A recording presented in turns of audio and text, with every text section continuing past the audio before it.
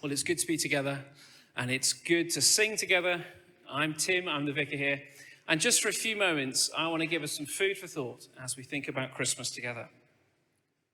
Well, as you might already know, 2 weeks ago, Bristol Airport proudly unveiled a new feature in the airport. A new facility by use for anyone. A shining example of thoughtfulness, convenience, and inclusivity. And crucially, it had a spiritual aspect to it.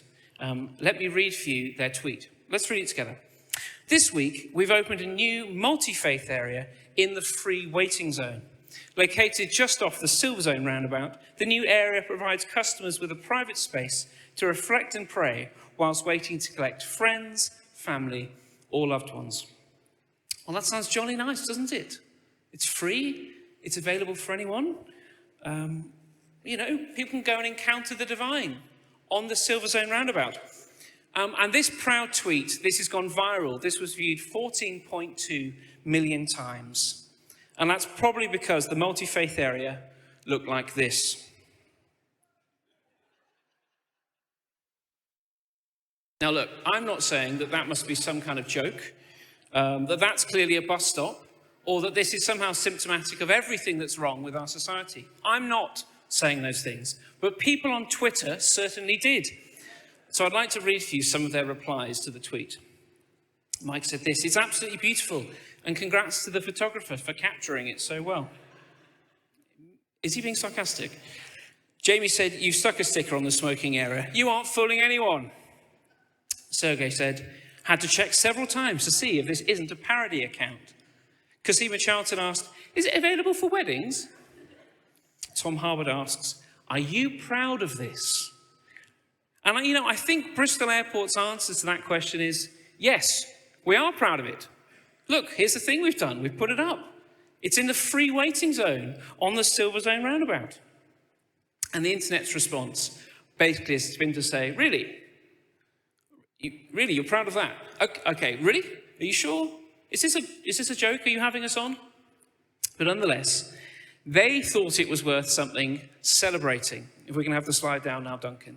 They thought it was something worth celebrating. As in, here's something that we're proud of.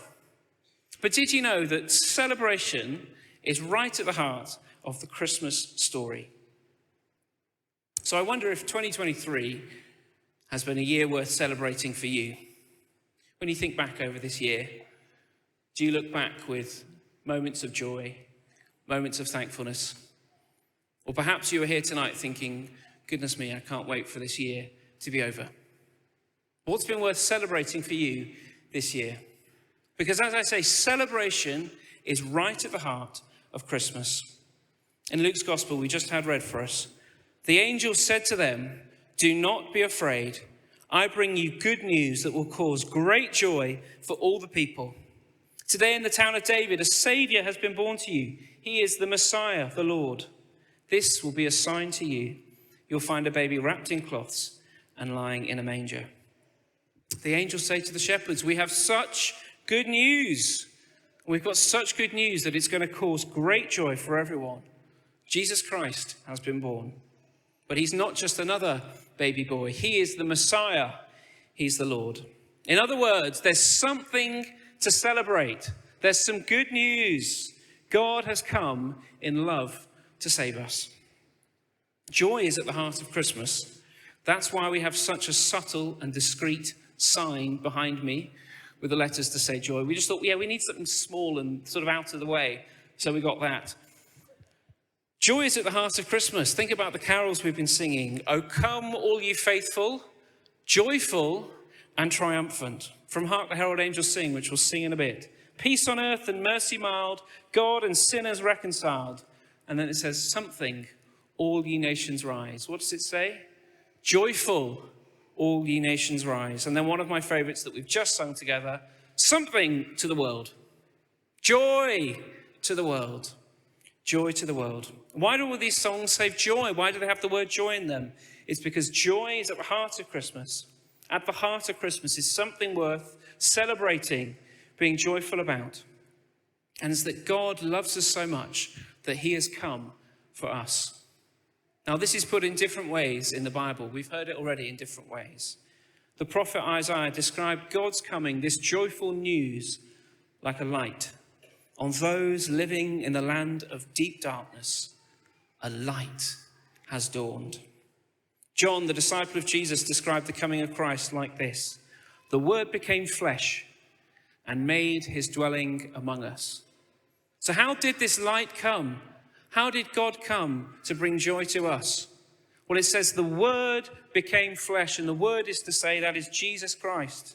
Jesus is God's whole message to us.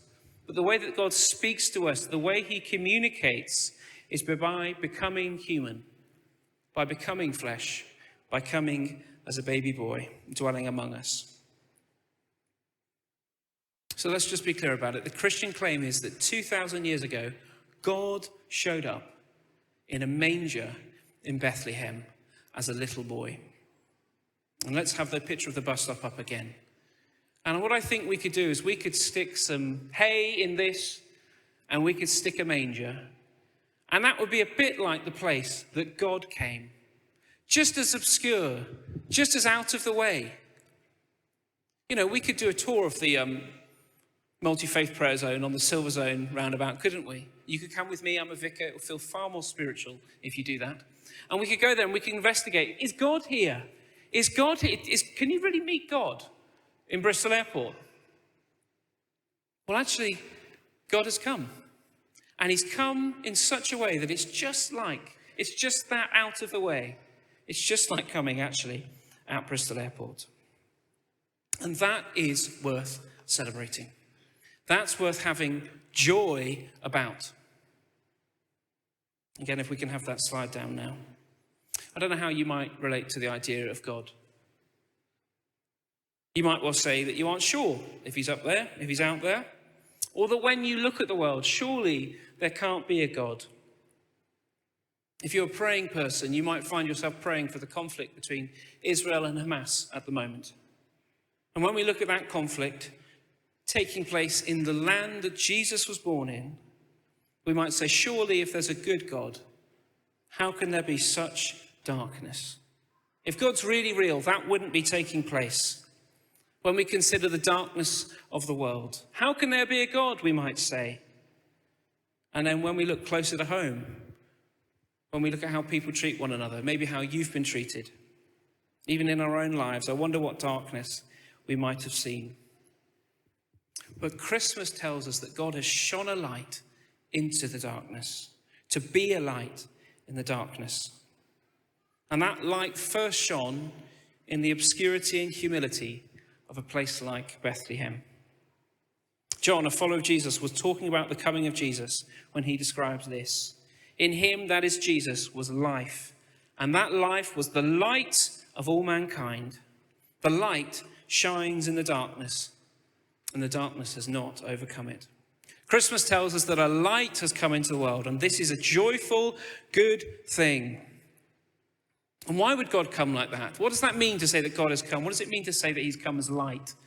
Well, in a moment, we're going to sing my favourite carol, and possibly yours, Hark the Herald Angels Sing. And in the first verse, we're going to sing these words: Hark the herald angels sing, glory to the newborn King. Peace on earth and mercy mild, God and sinners reconciled. So why can we have joy? It's because God's light brings peace on earth and mercy mild. God's light shining in the darkness means that God was bringing peace and mercy.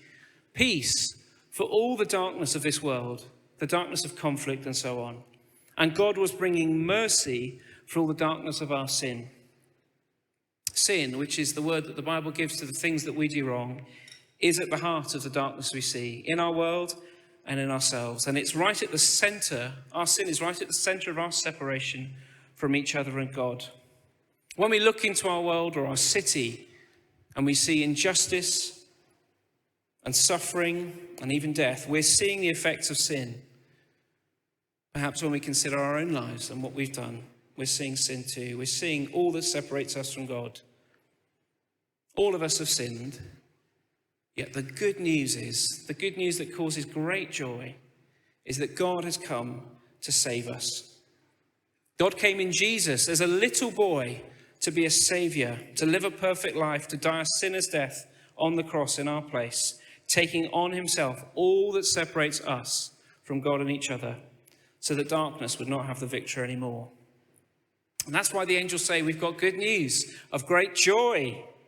The promised Saviour has come. And because of that, another birth can take place, if you like. The disciple of Jesus, John, promised that to all that received Jesus, to all that believed in his name, he's given all of us the right to become children of God. And you might think, well, we're all children of God. Yeah, God might have made us all, as that video showed us right at the beginning. God has created everything. He's created you. But he offers you a chance to come into his family, to be his child, not just through creation, but through adoption.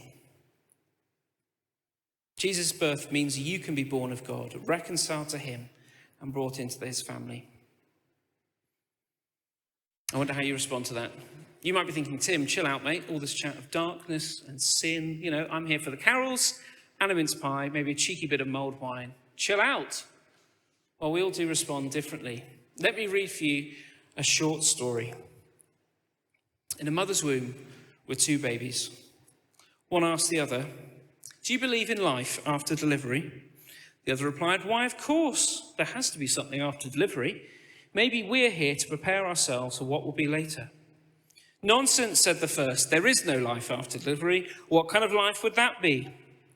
The second said, "I don't know, but there'll be more light than here. Maybe we'll walk with our legs and eat from our mouths. Maybe we will have other senses that we can't understand now." The first replied, "That's absurd. Walking's impossible, and eating with our mouths, ridiculous. The umbilical cord supplies nutrition and everything we need. But the umbilical cord is so short. Life after delivery is to be logically excluded." The second insisted, "Well, I think there is something, and maybe it's different than it is here. Maybe we won't need this physical cord anymore." The first replied, "Nonsense. And moreover, if there is life, then why has no one ever come back from there? Delivery is the end of life, and in the after delivery there is nothing but darkness and silence and oblivion. It takes us nowhere." "Well, I don't know," said the second, "but certainly we'll meet Mother, and she'll take care of us." The first replied, "Mother? You actually believe in Mother? That's laughable. If Mother exists, then where is she now?" The second said, "She's all around us. We're surrounded by her. We are of her. It is in her that we live. Without her, this world would not and could not exist." Said the first, "Well, I don't see her, so it's only logical that she doesn't exist." I wonder which baby you identify with. Maybe like the first, it seems evident to you, obvious, that there must be more to life than this. Or maybe you're more like the second baby, who would logically exclude the possibility of a God you cannot see. But the Christian claim is this, that God has revealed himself, and he came as a baby. If you like, God answered that second baby who says, "Well, I can't see God, so therefore he can't be real." God has come. God has come in Jesus Christ. He has shown himself, and he's come to give his life for you and I. And that is something worth celebrating. And look, I know that me saying God has shown up in a stable in Bethlehem 2,000 years ago is a little bit like saying you can meet God on the Silver Zone roundabout at Bristol Airport. But just as Bristol Airport was so proud of what they've done, they thought this is worth celebrating, so you and I can celebrate at Christmas, because God has come for us. In Jesus, we can know and see a light in the darkness, and that really is good news of great joy. And I pray that this Christmas time, you would find light and you would find life. Amen.